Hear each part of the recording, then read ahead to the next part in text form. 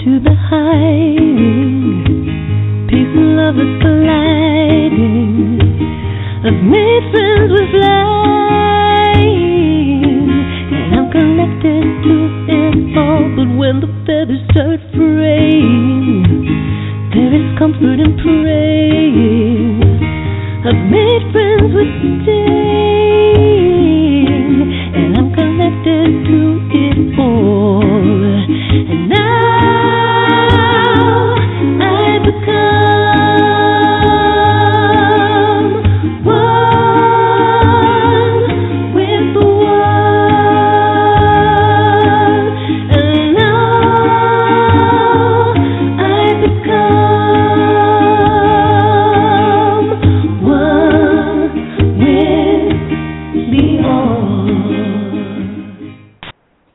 Well, good evening and welcome back, my dear friends, fans, and colleagues, to Voices of the Sacred Feminine Radio, where we speak truth to patriarchal power, to predator capitalism, and have the courage to propose a new normal. Yes, a new normal, so the 99% of us can have a better quality of life.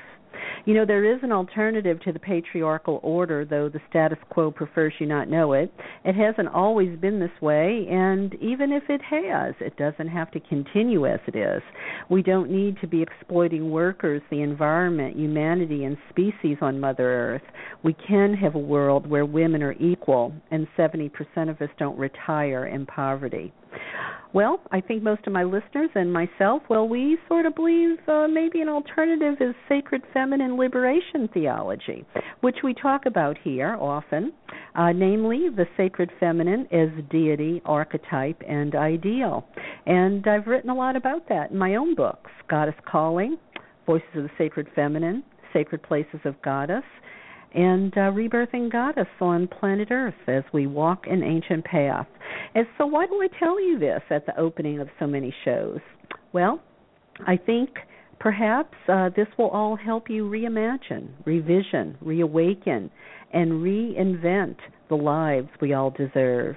Because, as Arundhati Roy said, there's no such thing as the voiceless, only the deliberately silenced or the preferably unheard. And I don't think any of us want to be either. So I encourage everyone to find their sacred roar.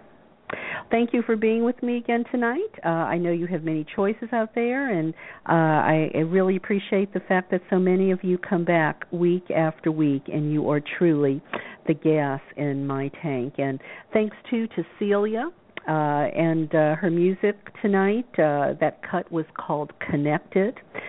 Connected to Mother Earth is the way I like to think about it, connected to one another. Our interconnection, our wholeness, that web of being. But as we think about the earth, I'm reminded of a few quotes of John Muir, and I want to thank one of my listeners, Pat, for sending these in. John Muir has a couple beautiful quotes I want to share with you. The first is from John of the Mountains, the unpublished journals of John Muir that date back to 1938. And he said, "This grand show is eternal. It is always sunrise somewhere. The dew is never all dried at once. A shower is forever falling, vapor ever rising. Eternal sunrise, eternal sunset, eternal dawn and gloaming on seas and continents and islands, each in its turn as the round earth rolls." And then there's another from his journals, cited in Wilderness World of John Muir, and I believe that was in a Sierra Club book. He says, "There is a love of wild nature in every body, an ancient mother love, ever showing itself, whether recognized or no, and however covered by cares and duties." Nice. And we are in the dog days of summer, and I wanted to share a little write-up from the Joseph Campbell Foundation talking about the dog days on their Myth Blast that came out. The dog days of summer are upon us.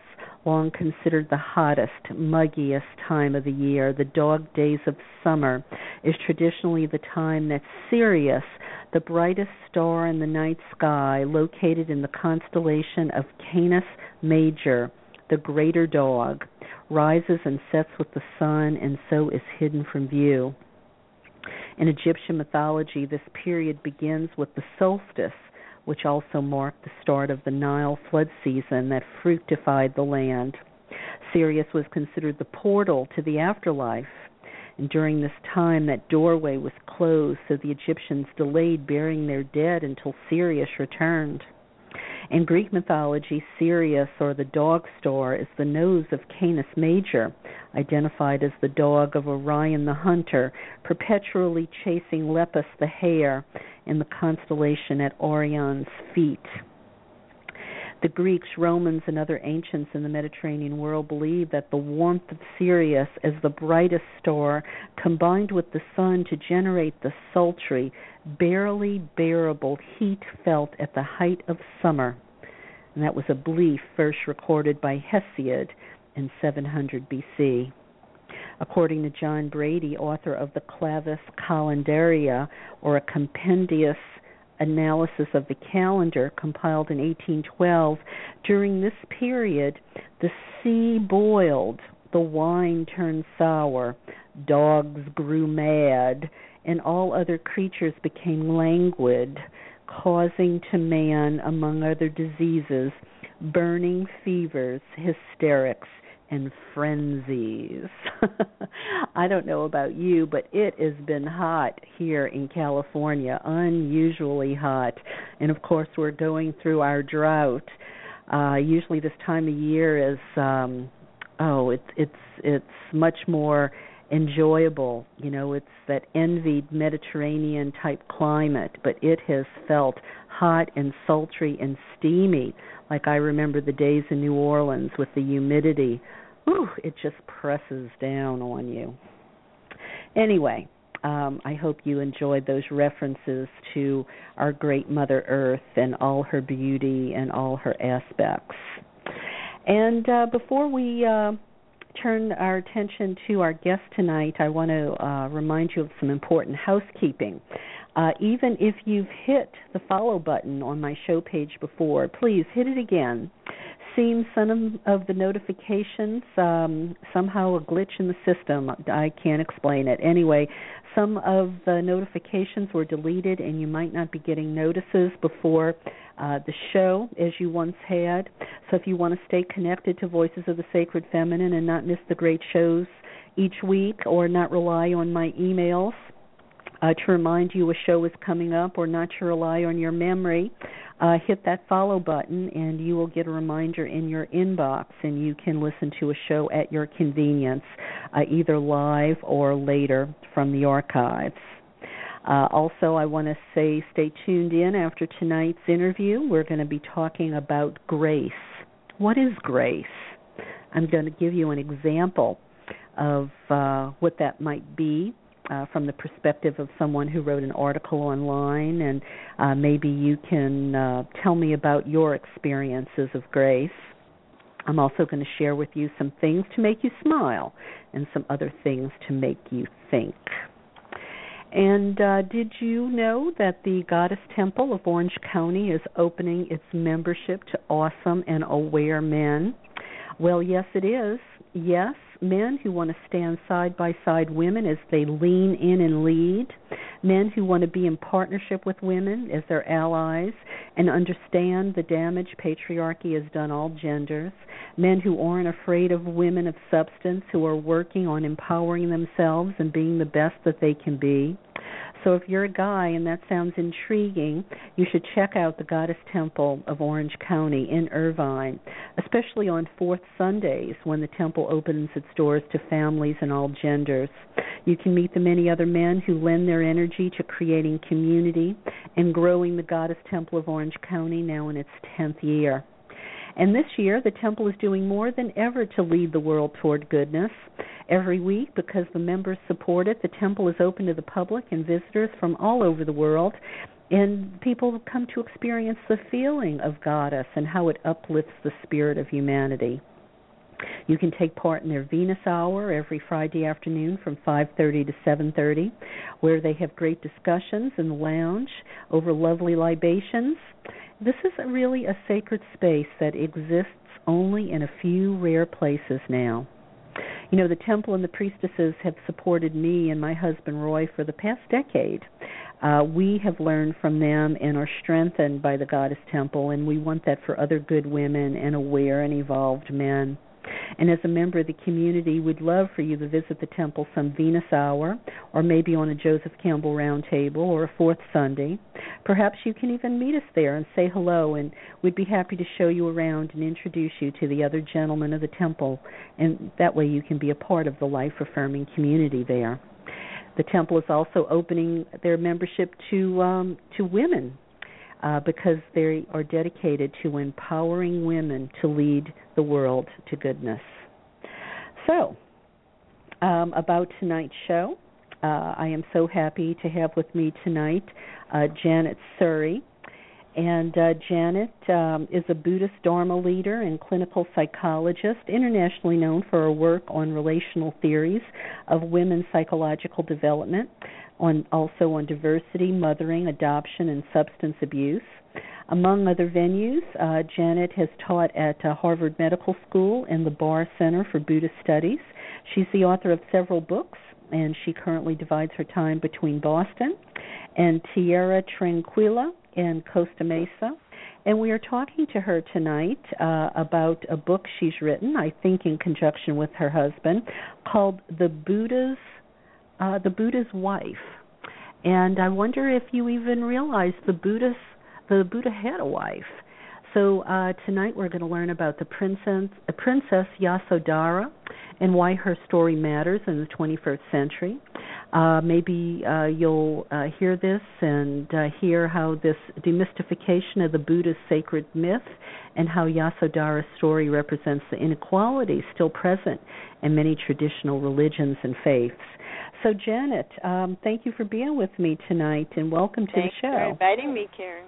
Very happy to be here and feel like I'm in the right place for this book. I think you probably are. So the untold story of the Buddha's wife. First of all, enlighten us. I mean, I don't know a lot about Buddhism. I will be the first to admit. I've always thought of it as a very patriarchal religion, maybe even one that, taught people to embrace suffering, to accept their lot in life, rather than, maybe find their sacred roar and make things better. So I admit wholeheartedly, I need an education when it comes to Buddhism, but especially I didn't even know the Buddha had a wife, and apparently her name is Yasodhara. Yeah, and I mean there probably was a historical Buddha, lived 2,600 years ago, but the mythology around his story is, I'm sure, somewhat created in a patriarchal structure to really, we don't really know the details. And very, even less is known about his wife and the family he left behind. But the Buddha, I have been a Buddhist for a long time, and I found the meditative practice has been really quite exquisite. But I also have other forms of spirituality in my life, particularly with women and with community, with much more of a relational way of being. So for me, this is taking the Buddhist story and really understanding at a deep level by focusing on the wife and the family he left behind. The story is that the Buddha left his wife on the night of his first and only son's birth without saying goodbye in order to seek enlightenment. And his first step was to leave home, to leave relationships, to leave family and community, and to focus on the internal world and to face the suffering of life in a way that led to a full awakening 7 years later under the Bodhi tree. We're all familiar with that picture of the Buddha sitting in peace under the tree alone. The celebration in the Buddhist world, which has been, as you say, very patriarchal and monastic tradition, his leaving is called the Great Going Forth. And it's his story, then, what happens as he faces internal psychological suffering and finds enlightenment. But I've always felt, what about his wife? What happened? I mean, she woke up and found him gone. Sounds rather irresponsible on his part. Yeah, well, we're not, I think it's a patriarchal story for a man that he could either become a warrior or a holy man. So he didn't have many options really either. But that's another story. We're focusing on her. And this, I became fascinated with what happened. And to her, there are about 5 things mentioned in the early texts about her. One, that she had a son, that she was very depressed and in grief when she was abandoned, that the Buddha came back home 7 years later, no longer Siddhartha, but now the awakened being who was no longer her husband, no longer the person he was. He was fully enlightened. She encouraged her son to seek his inheritance, whatever that meant. The son became a monk, and his father took him off. Later on, the women in the palace community asked the Buddha if they could go forth and become nuns in his community. Twice the Buddha said no, and the third time they were asking, the women in resistance shaved their heads and left home. Say in the Buddhist tradition, they went homeless into the holy life together.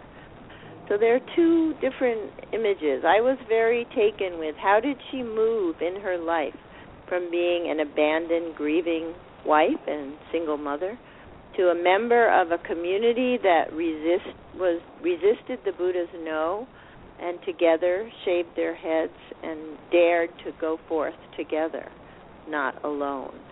And in our story, this is the story of her spiritual awakening in relationship, not alone, not out in the desert speaking to God, but turning into relationship. And that path, the subtitle of the book is The Path of Awakening Together. And we feel that that's the split in the path, that the patriarchal story of the Buddha awakening alone, that her story represents the new feminine and the relational path. Because we talk about the sacred feminine, and the sacred feminine is more about interconnection and relation, where the patriarchy is more about separation and sort of being self-centered. Well, alone, supreme individual, isolation, solitude, and a relationship with a higher power or the universe, but not through. So the Buddha, when he comes home in our story, she says to him, "Dear one," this is the epigram of this book, "what might be of benefit? What teachings and practices offered had 2 or more sat together under the Bodhi tree?" So we're introducing this new icon rather than the Buddha alone under the tree, of others, of sitting together, awakening together.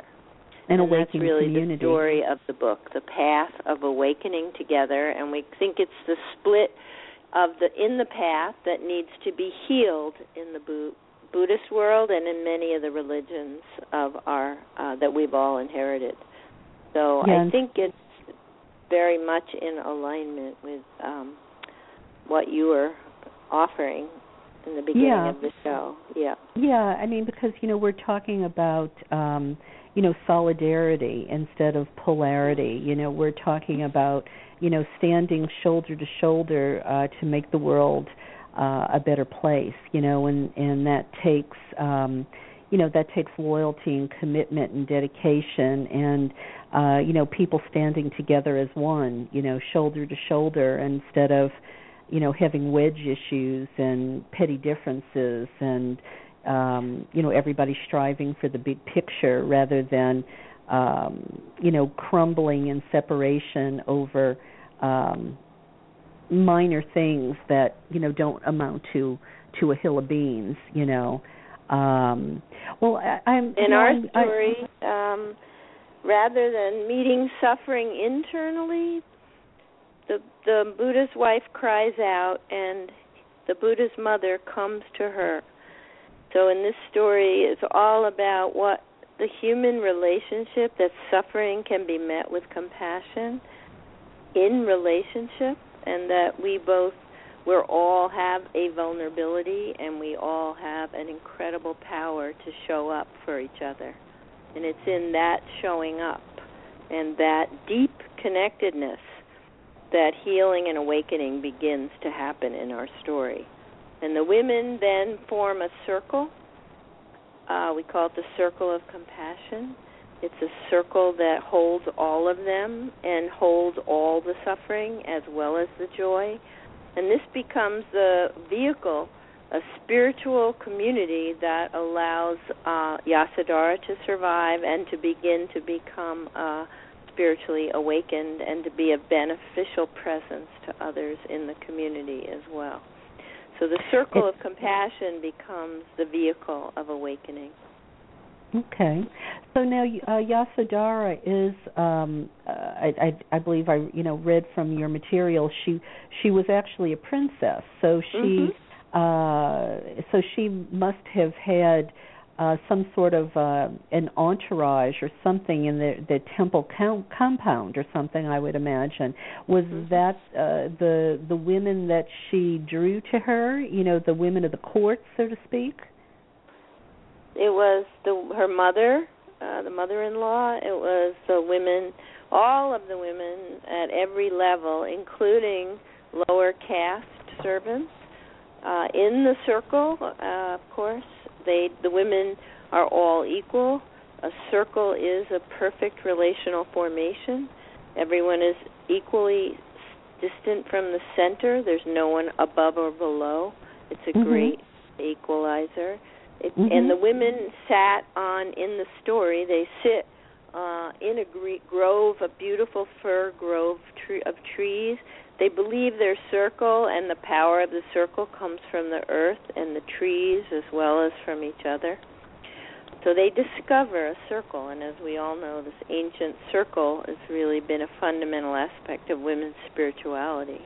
And it's a perfect relational formation. So where does what we really know about her and author creative license, where do the two come together? I mean, were there just shreds of I mean, and look, and don't get me wrong when I ask that question, because one of the things that I talk about is we need to we need to take it upon ourselves to write new mythology, to write new stories that put women, in leadership, that put women at the center. But just from a historical standpoint, I'm wondering, how much did we, what is, is there any fact? And then, of course, the beautiful, creative license that you take as a writer to embellish the mythology so that it can be relevant for us today. Right. This is exactly. We decided that it would be, the book is in two parts. The first 125 pages is a historical fiction, based on the 5 references in the early Buddhist suttas, the teachings, the books of the teachings of the Buddha, which, of course, it was so ancient, they were not written down till over 100 years after he died. So there's it's hard to know what was actually spoken. The oral tradition, the monks kept alive the teachings. There were thousands of teachings. It's kind of a miracle that anything survived. So it was from those books and the few mentions of Yasodhara and her son and his mother and father, we put together a modern fiction and we have Yasodhara telling her story at the deathbed of her mother-in-law in the nuns' quarters among the women. It's her story, and she's telling it in the first person. The second part of the book is a reader's commentary for modern times. What can we women now in this time take from this story? How is this story actually really reflecting a path of women's spirituality and new forms of relational spirituality that are coming forth in the world, which is exactly what this world needs? And just what you were saying in terms of healing the splits of patriarchy and of power dynamics, of injustice, of separation and the pain of suffering and division and hatred, and into a new form of circle that is inclusive of all beings. And we believe that women need to take the leadership in creating that new path. Agreed. Agreed. Yeah.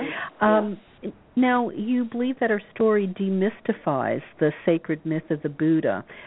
Is that a controversial thing, and how does it demystify him? Is it because he sort of abandons the family and people look at it from that perspective? I think it makes him into a human being. I'm not sure. I think that's a good thing. I think the humanness is something that helps all of us really understand our own vulnerability and our own sacred power of what's possible. Well, there's so I don't a lot of think people who believe that is a problem. I think some people might think it is. But, one of the things we imagined was their reconnecting after 7 years. What was it like to see him again? And writing that scene when he comes home, no longer her husband, and she's trying to figure out who he is, and we actually have the Buddha make an amends to her in our story because, quote, even a Buddha needs to know how to make amends. We believe that this is a relational practice is learning. We all need to know when and how to make amends, even if we haven't meant to hurt. So that gave me a lot of pleasure, having him make amends. Well, and going back to the idea of demystifying the Buddha, and maybe he, and the fact that he had a family and children, and he sort of leaves them to go do his own thing. And you said that you thought, well, that was a good thing in a way to show the human side of him. We could probably say the same thing about the people who look at Jesus and Mary Magdalene as the sacred couple. Rather than Jesus who, rises from the dead and ascends into heaven. Here you have a man who had a wife and a child, and that sort of makes him more human to us. I know the goddess Isis, for instance. One of the reasons they believe that she was so popular across cultures and continents was because of her accessibility. The idea that and also the idea that she could understand human suffering, because so much of her myth is not unlike things that people endure. So maybe that's a pattern. Just throw that out there. It's kind of interesting. Yeah, I think so. So but because he's not totally on a pedestal, and he even has to make amends to his wife when he finally shows up 7 years later. Have you encountered any sort of a objection or pushback to your story about the Buddha and Yasodhara? I think there's a certain hesitation and worry. I think if you read this book, you see that we have maintained great respect and regard and appreciation for the Buddha's teaching.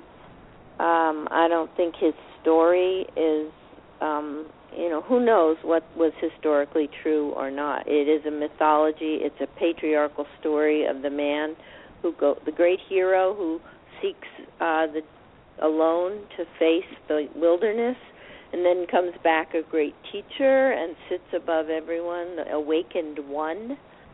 So that's a very patriarchal story. I believe that's probably a mythological story as well. So we felt we have every right to write the other side of the story and elevate that rather than diminish him. Right. I think it's about elevating the feminine, honoring and appreciating not only that there has been and is this spiritual path, but it's so important that it be brought forth today in our world. So how did you reconcile? How did you reconcile the fact that this is a story, within the construct of Buddhism, a patriarchal religion? How did you reconcile the inequalities that women face within Buddhism with this story? I mean, obviously the women are coming together and, they create this circle of compassion, but what other injustices or inequalities maybe within the Buddhism do they address and try to, bring, more harmony or balance or justice to? Well, in the story, we just finished, they, as I said, their circle, they form this circle, and they at some point are called by another community in trouble. They go forth together in service to the other, they bring their circle to the other women in this other community, so they have the opportunity to help create peace-building, justice-building circles. And then the next thing after they do that, they are strengthened as a community to resist the no from the Buddha when they say they want to come join the order. He says no, and they take it in their own hands to shave their heads and show up anyway and say, here we are. So it was an act of resistance. The commentary suggests now, what are the lessons from this path that we can take? And I think one of the, if you look at the Reader's Companion, the first part of the book is about creating circles in our lives for all kinds of things, for ourselves and others, that what can be born together can not be necessarily be born alone, that we need each other to hold the suffering or the grieving. You see this in many, many clinical healing circles or in the 12-step programs. This circle grows. It's not limited. It's increasingly inclusive. Its power grows with everyone who joins. And the second part of the book is another aspect of women's spirituality is called the path of devotion, accompanying others through life from birth to death, the circle of life, and that women often are walking a path of devotion within relationships, whether it's as mothers or friends or daughters, that our lives are shaped often relationally. And this book makes the sacred devotional practice of being with others as part of women's spirituality. How does this path become a sacred path, the path of relation? And really one of the fundamental, the third part is really looking at in our lives how we accompany others as parents or healers, where we bring forth the new, or in mutual relationships, spiritual friendship being kind of the fundamental practice of our lives. What is this intentional spiritual practice? What kind of vows and commitments do we need to make to those spiritual friends in our lives. Mm-hmm. Couples as spiritual partners. And finally, accompanying others through illness, old age, and death. That many women's lives are shaped by their commitment to walk with others through illness, through age, and through death. Yeah, as caretakers. And that how can this become a sacred spiritual path? Mm-hmm. That's what the second part of the book is all about. So in our lives, how can we take these relationships and that can become oppressive? Under what conditions can they become liberating and a medium of awakening, spiritual awakening? That's the because second women part find of the book. themselves in those situations, I think, more so than men. They're usually the ones That's our lives, taking care usually. of the aging parents, and and that can be very difficult. With partners often who are more loyal, and this I was very struck by how mothers really are taking a sacred devotional vow to really stay present for children for a lifetime. It's an amazing thing. It's not to a guru. It's not to a great teacher. It's to children. It's a beautiful human path, right? And in the book, we're talking about lifting this, really honoring it as a sacred path, and then looking at what conditions can help make this an awakening rather than an oppressive practice, caregiving. Yeah, so would you sort of in a nutshell say it's about elevating relationship to the level of sacred, whatever that relationship is? Yes, exactly. Yeah. And the devotion and the practice. It's a practice. It's a relational. These are practices, just like we have meditation practice, spiritual practices. Relationships can be spiritual practices. Okay. And now you wrote this book with your husband. How was that? Writing, because we've done a lot of work together. We wrote a play about the founding of Alcoholics Anonymous, the relationship of the two men who founded it. We did a play. We have done gender dialogue work for years. We wrote a book called We Have to Talk, Healing Dialogues Between Women and Men. So we've done a lot of work together and have written together. This was pretty hard to write. He really, so when we write different things, one of us is more the expert, or this was definitely woman's voice in this book, and he really says he was the second author in support of this. He has a deep appreciation for this women's voices and ways and spirituality. So and it's always very hard to write together. Sure. Because you're trying to get both voices, and every sentence has to be agreed on in some way. And I don't think I could do it. Different sensibilities, different humor, different ways of expressing ourselves. So it's quite a feat to put something together. But he's more of a novelist and a creative writer, so he kind of took the lead in the first part of where we're telling her story. It's beautifully written. And the second part, I'm more the nonfiction person. So I was kind of writing the first author on the commentary and relevance for our modern lives with reflections and spiritual practices that the book is full of. So, there was somewhat of a natural split between us. Right. But it was hard. It's always hard. But I feel like the message of the book is what I call becoming a relational activist in your life, which is really turning toward connection and keeping on with the vision that we can stay connected, we can have strong connections, relationships that empower all of us. We've all had lots of terrible experiences, deadening experiences, losses, disconnections, horrible crises.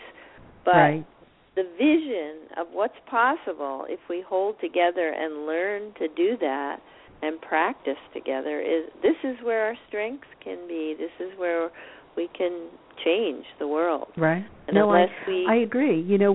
So often, we talk about this in different aspects, and maybe we use different language depending on the circumstances. But I've interviewed, Phyllis Chesler about a number of things. But one of the things that pops out for me, because I can so relate to it, is woman's in humanity to woman. Imagine if we could get women to treat each other better. We could change the world in an instant. If I think this is part of the path of really honoring the feminine. Absolutely. Absolutely. Yeah. Well, Janet, I love what you've done with this, and especially this idea. I mean, you're doing one of the things that I'm going to go to the Parliament of World Religions and talk about in October, about women having the courage to write the new mythology to reshape the world. And this is it. Yep. This is it. So, is there anything you wanted to say about the book that maybe I haven't thought to ask you? Well, as I said, we write about becoming a relational activist and being. Do you know Joanna Macy's work on the Great Turning? The evolutionary step that we are needing to take as a species toward a very different way of being. I mean, people are talking about that in many, many ways, towards a more mutual, a more earth-centered, a more, less profit motive, less hierarchical, the partnership model. And this Great Turning is this book on the Buddha's wife, The Path of Awakening Together, suggests ways of really turning towards connection where our strength is and where we can really make change, and that we need to change our idea of spiritual awakening as something that happens to one person alone, the great one, to the we, to the circle, to the community, to going forth together, to awakening together, to creating awakening communities that are not, it's not about individuals, it's creating spiritually awakening communities that are awakening to our true connectedness. Yeah, I mean, it kind of reminds me of that old Christian saying. I mean, I tend to reject Christianity. I'm a recovering Catholic, but that idea of we are our brother's keeper. This idea that we have responsibilities toward one another. That, absolutely. We should be caring and sharing. The relationship together. We are responsible for the strength of our community, our relationships, our families. And there's a lot more to learn about how to do that. That women really need to lead the way to do that. So becoming a relational activist. Before we close, Janet, could you maybe give one or two examples that can help us usher in that this great turning? I just want to say one thing, before that. The Buddha, the last words of the Buddha are supposedly, make of yourself a light, seek your own salvation with diligence. And the last words of Yasodhara are, sometimes you need to be a light for others. Sometimes you need others to light the way for you. Sometimes in the dark night of the soul, we all need to find our way alone, but always the light burns more brightly when two or more are gathered. Those are her That's lovely. Words. Yeah.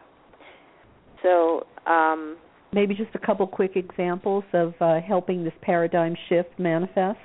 Well, for example, I was talking about the devotional practice of mothers. The book gives a lot of examples of how mothers can really band together and how create circles with each other that really honor the practice, where women make the vow in public.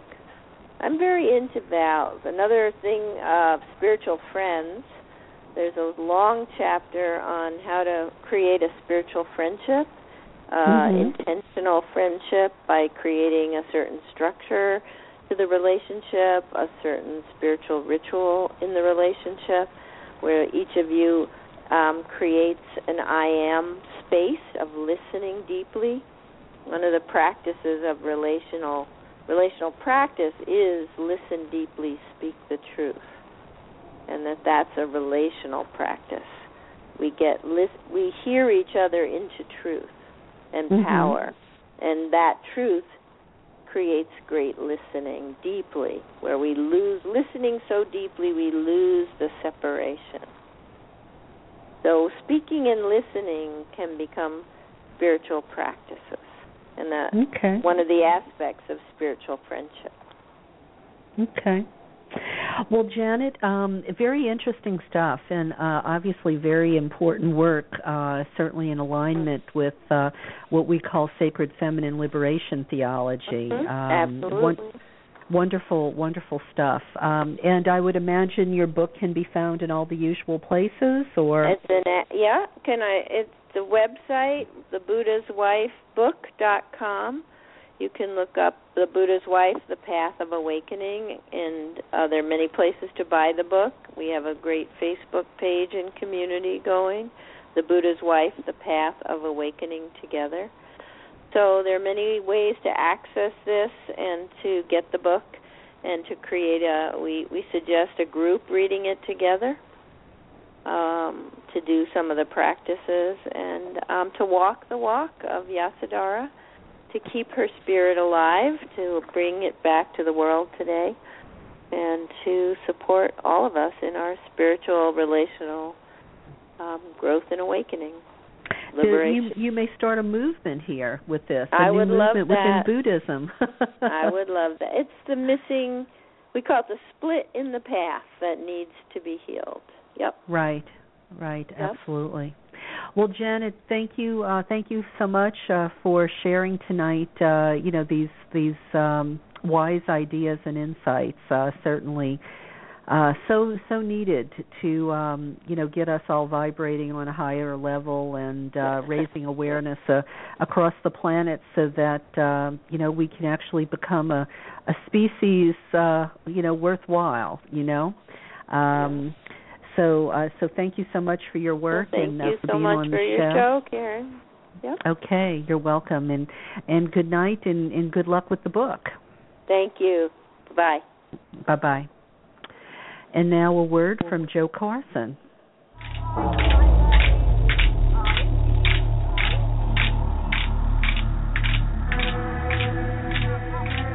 Most people see humankind as really separate from nature and separate from the earth.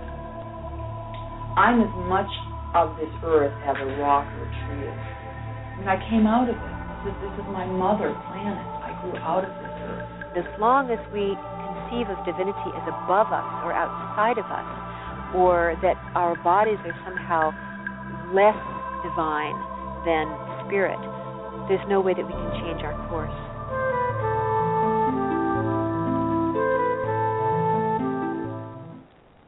Well, that was Serena Roney-Dougal, Ph.D., speaking in Joe Carson's film, Dancing with Gaia.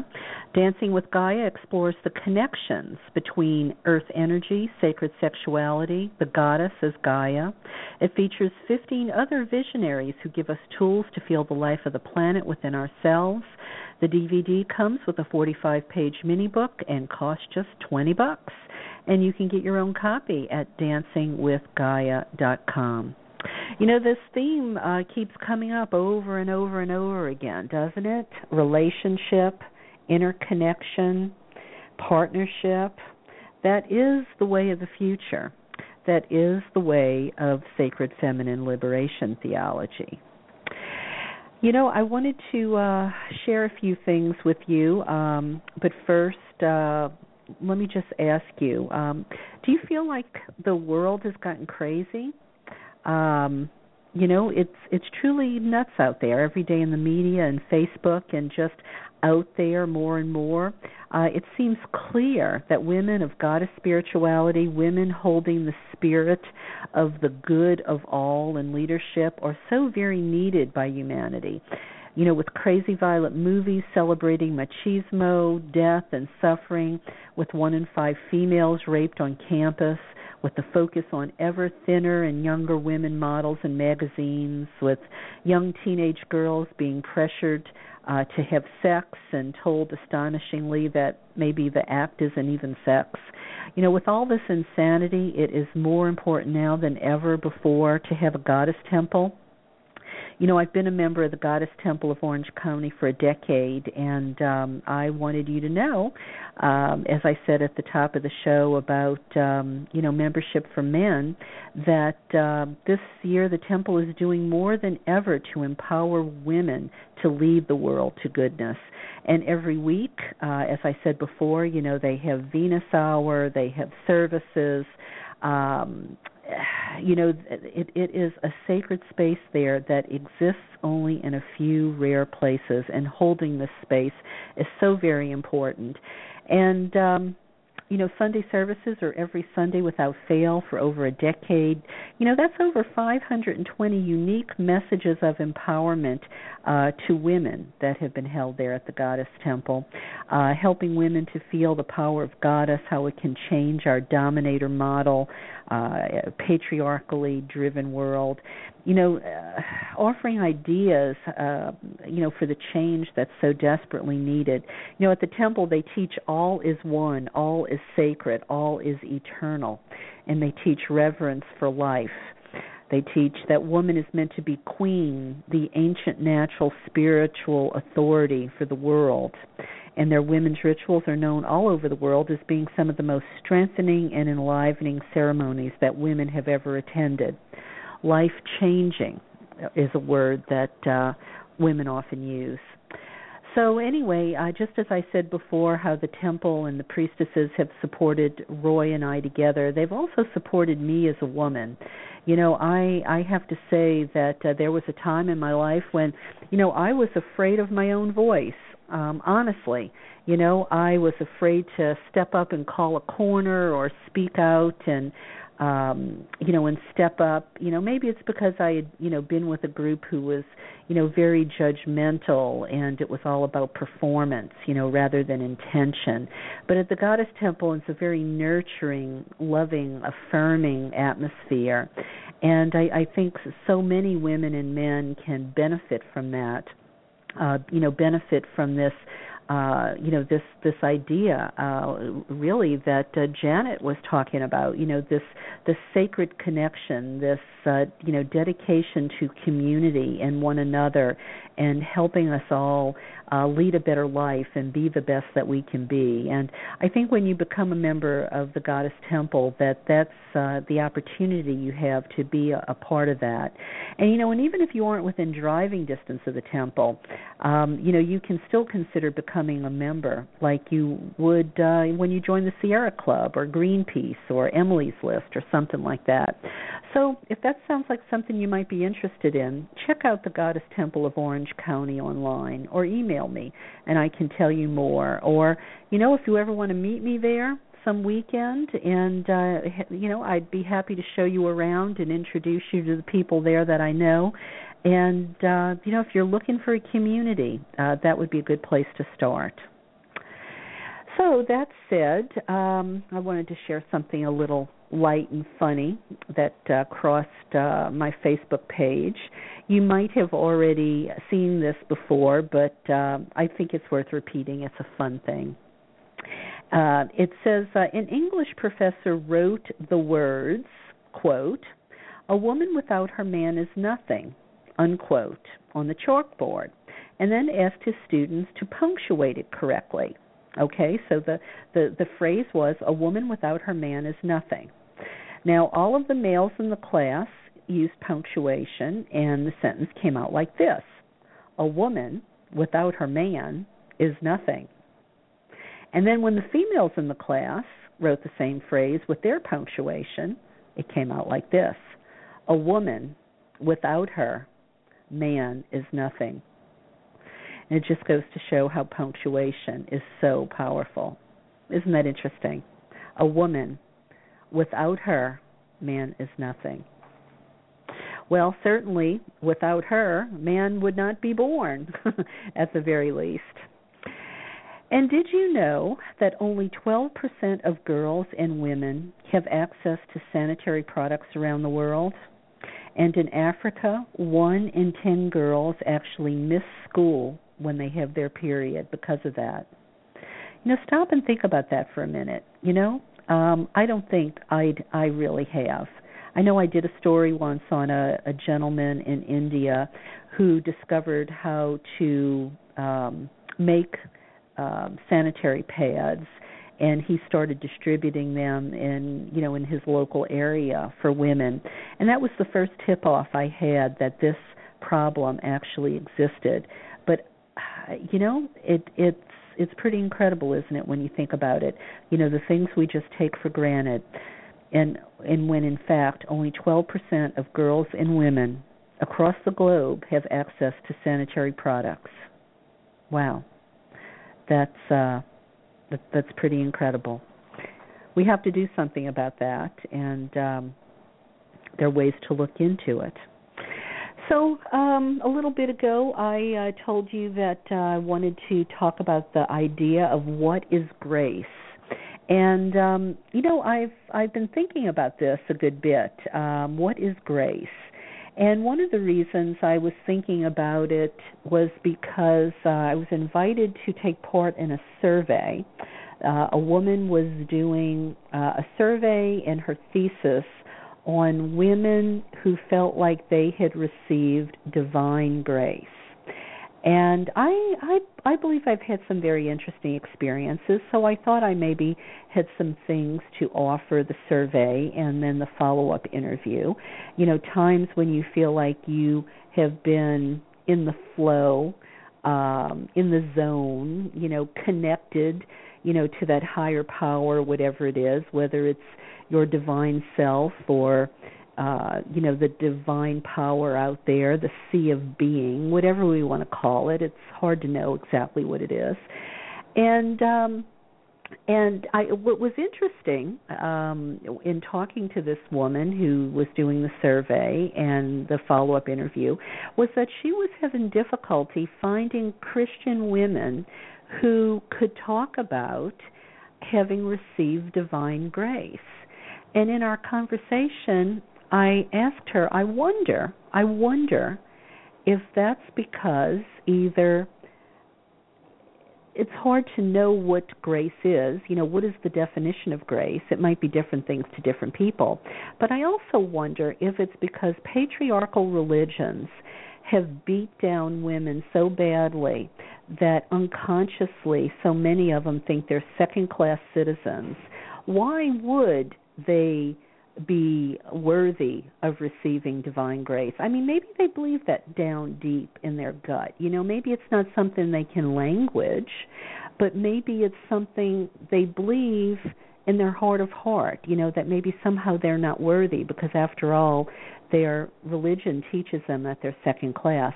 And don't forget, in so many of these patriarchal religions, it's the man that stands at the front of the room, that is the teacher, that is the leader, that is the wise person, the elder, the prophet, the one who channels the divine message and disseminates it among the congregation. So, if you think you need an intermediary between yourself and the divine, then why would you receive divine grace?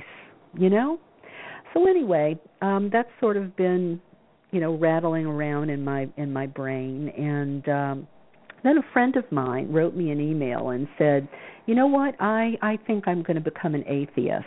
I am just sick and tired of my prayers not being answered, or I'm tired of so many friends I know in poverty or struggling.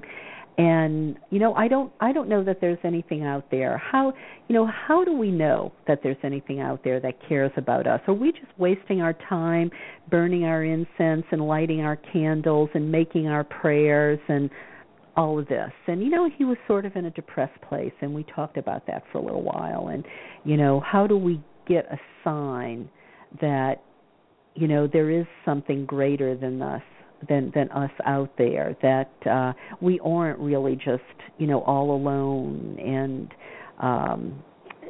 so right about and actually I have to say the very same day he and I had that conversation, and I was, trying to have him, find, not lose hope. An article crossed my email, and I sent it to him after I read it right away. And it was actually from a website called the Thrive Movement, which, to be honest with you, I don't know a whole heck of a lot about. I don't know whether I'm in alignment with its thoughts or not. I may very well be, maybe not. I don't know. But the article that came across was by a woman by the name of Kimberly Carter Gamble. And, of course, here was the idea that we were just talking about, in the title of her article, What is Grace? What is grace? And I so enjoyed this article because this woman wrote about the fact that in the 90s she felt so bad that there were so many teens on the street in her local town. There were no youth shelters. It was difficult for women in shelters if they had older boys because the shelters didn't allow women to have their teenage sons with them. And, it created a problem for these women who were abused and homeless. And so she thought that maybe the thing to do was to organize and fundraise and find a facility where they could meet the needs of the community. Long-term housing, drug treatment, job training, anger management, money management, spiritual support, counseling, all of those different things. And the pieces were coming together until it came time to actually find a brick-and-mortar space. And while everybody thought it was a great idea, nobody wanted it in their neighborhood. In fact, they were so against it, she was finding herself getting hit with lawsuits and ugly stuff like that, to the point where she was starting to doubt if this was really something that she should do. Was this just her idea? Was this about her ego? Was this about her vision? Or was this part of a bigger scheme, a bigger plan? Was she really being guided to do something that needed to be done? And she was doubting herself. And so she literally put it out there. She said, whatever she called divinity, she said, I need a sign. I need to know that what I am trying to do with this, shelter for homeless and women and children, that this, this is really something that needs to be done, and that this is just not about me. Because you know what? If you give me a sign that this is something that really needs to be done, I will move mountains to make it happen. In spite of these lawsuits, in spite of the resistance, I will do everything in my power to make it happen. But if I don't have the sign, I am going to just, maybe just let it all go, because maybe this is just about my ego, and maybe this is just about me and my idea, and it's not really part of some bigger scheme, some bigger cosmic plan. So she went out on a walk, and she walked all around her town, and she walked here, and she walked there, and she walked here, and she walked there, and she had opened herself. She was looking for that sign. And a few hours later, she was discouraged and, walking back home, and nothing, no signs had happened. And she was starting to think, well, maybe I'm pushing this boulder uphill for nothing. Maybe this is just, all something that was birthed in my own head, and it's not part of some bigger, cosmic plan about, relationship and partnership and caring about one another. And then some kids came up to her, and they said, hey, lady, do you know where there's a shelter in town? Well, there was her sign. There was the divine grace. There was her answer.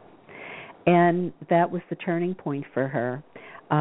She took the kids out to dinner, and they talked, and they became instrumental in helping her create this,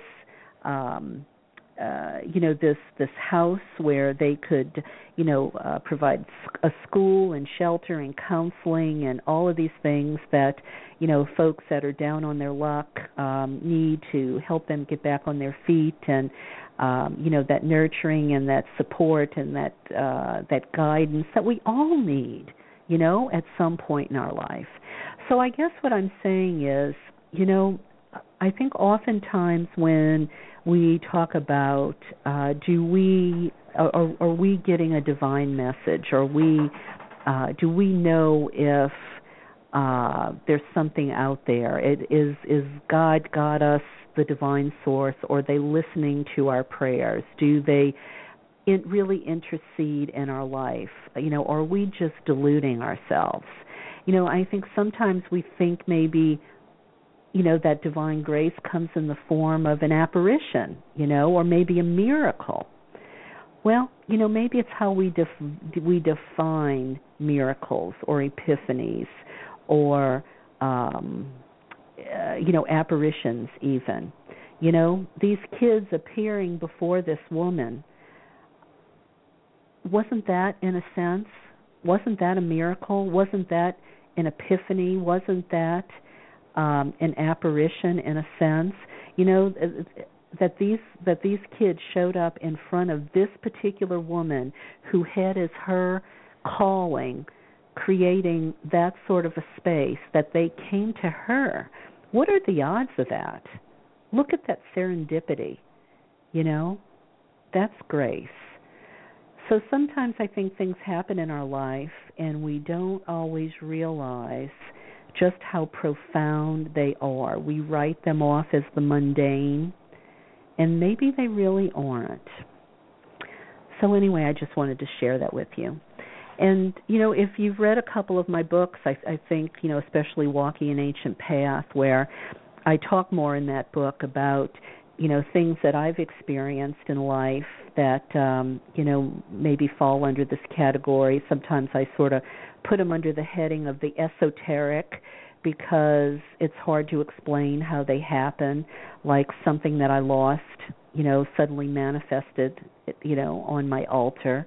Sounds like crazy batshit stuff, stuff that I probably wouldn't sometimes even believe if somebody told me, but it happens, and when you have these sorts of things happen to you, it's hard to deny divine grace, and it doesn't have to be huge and profound, it really doesn't.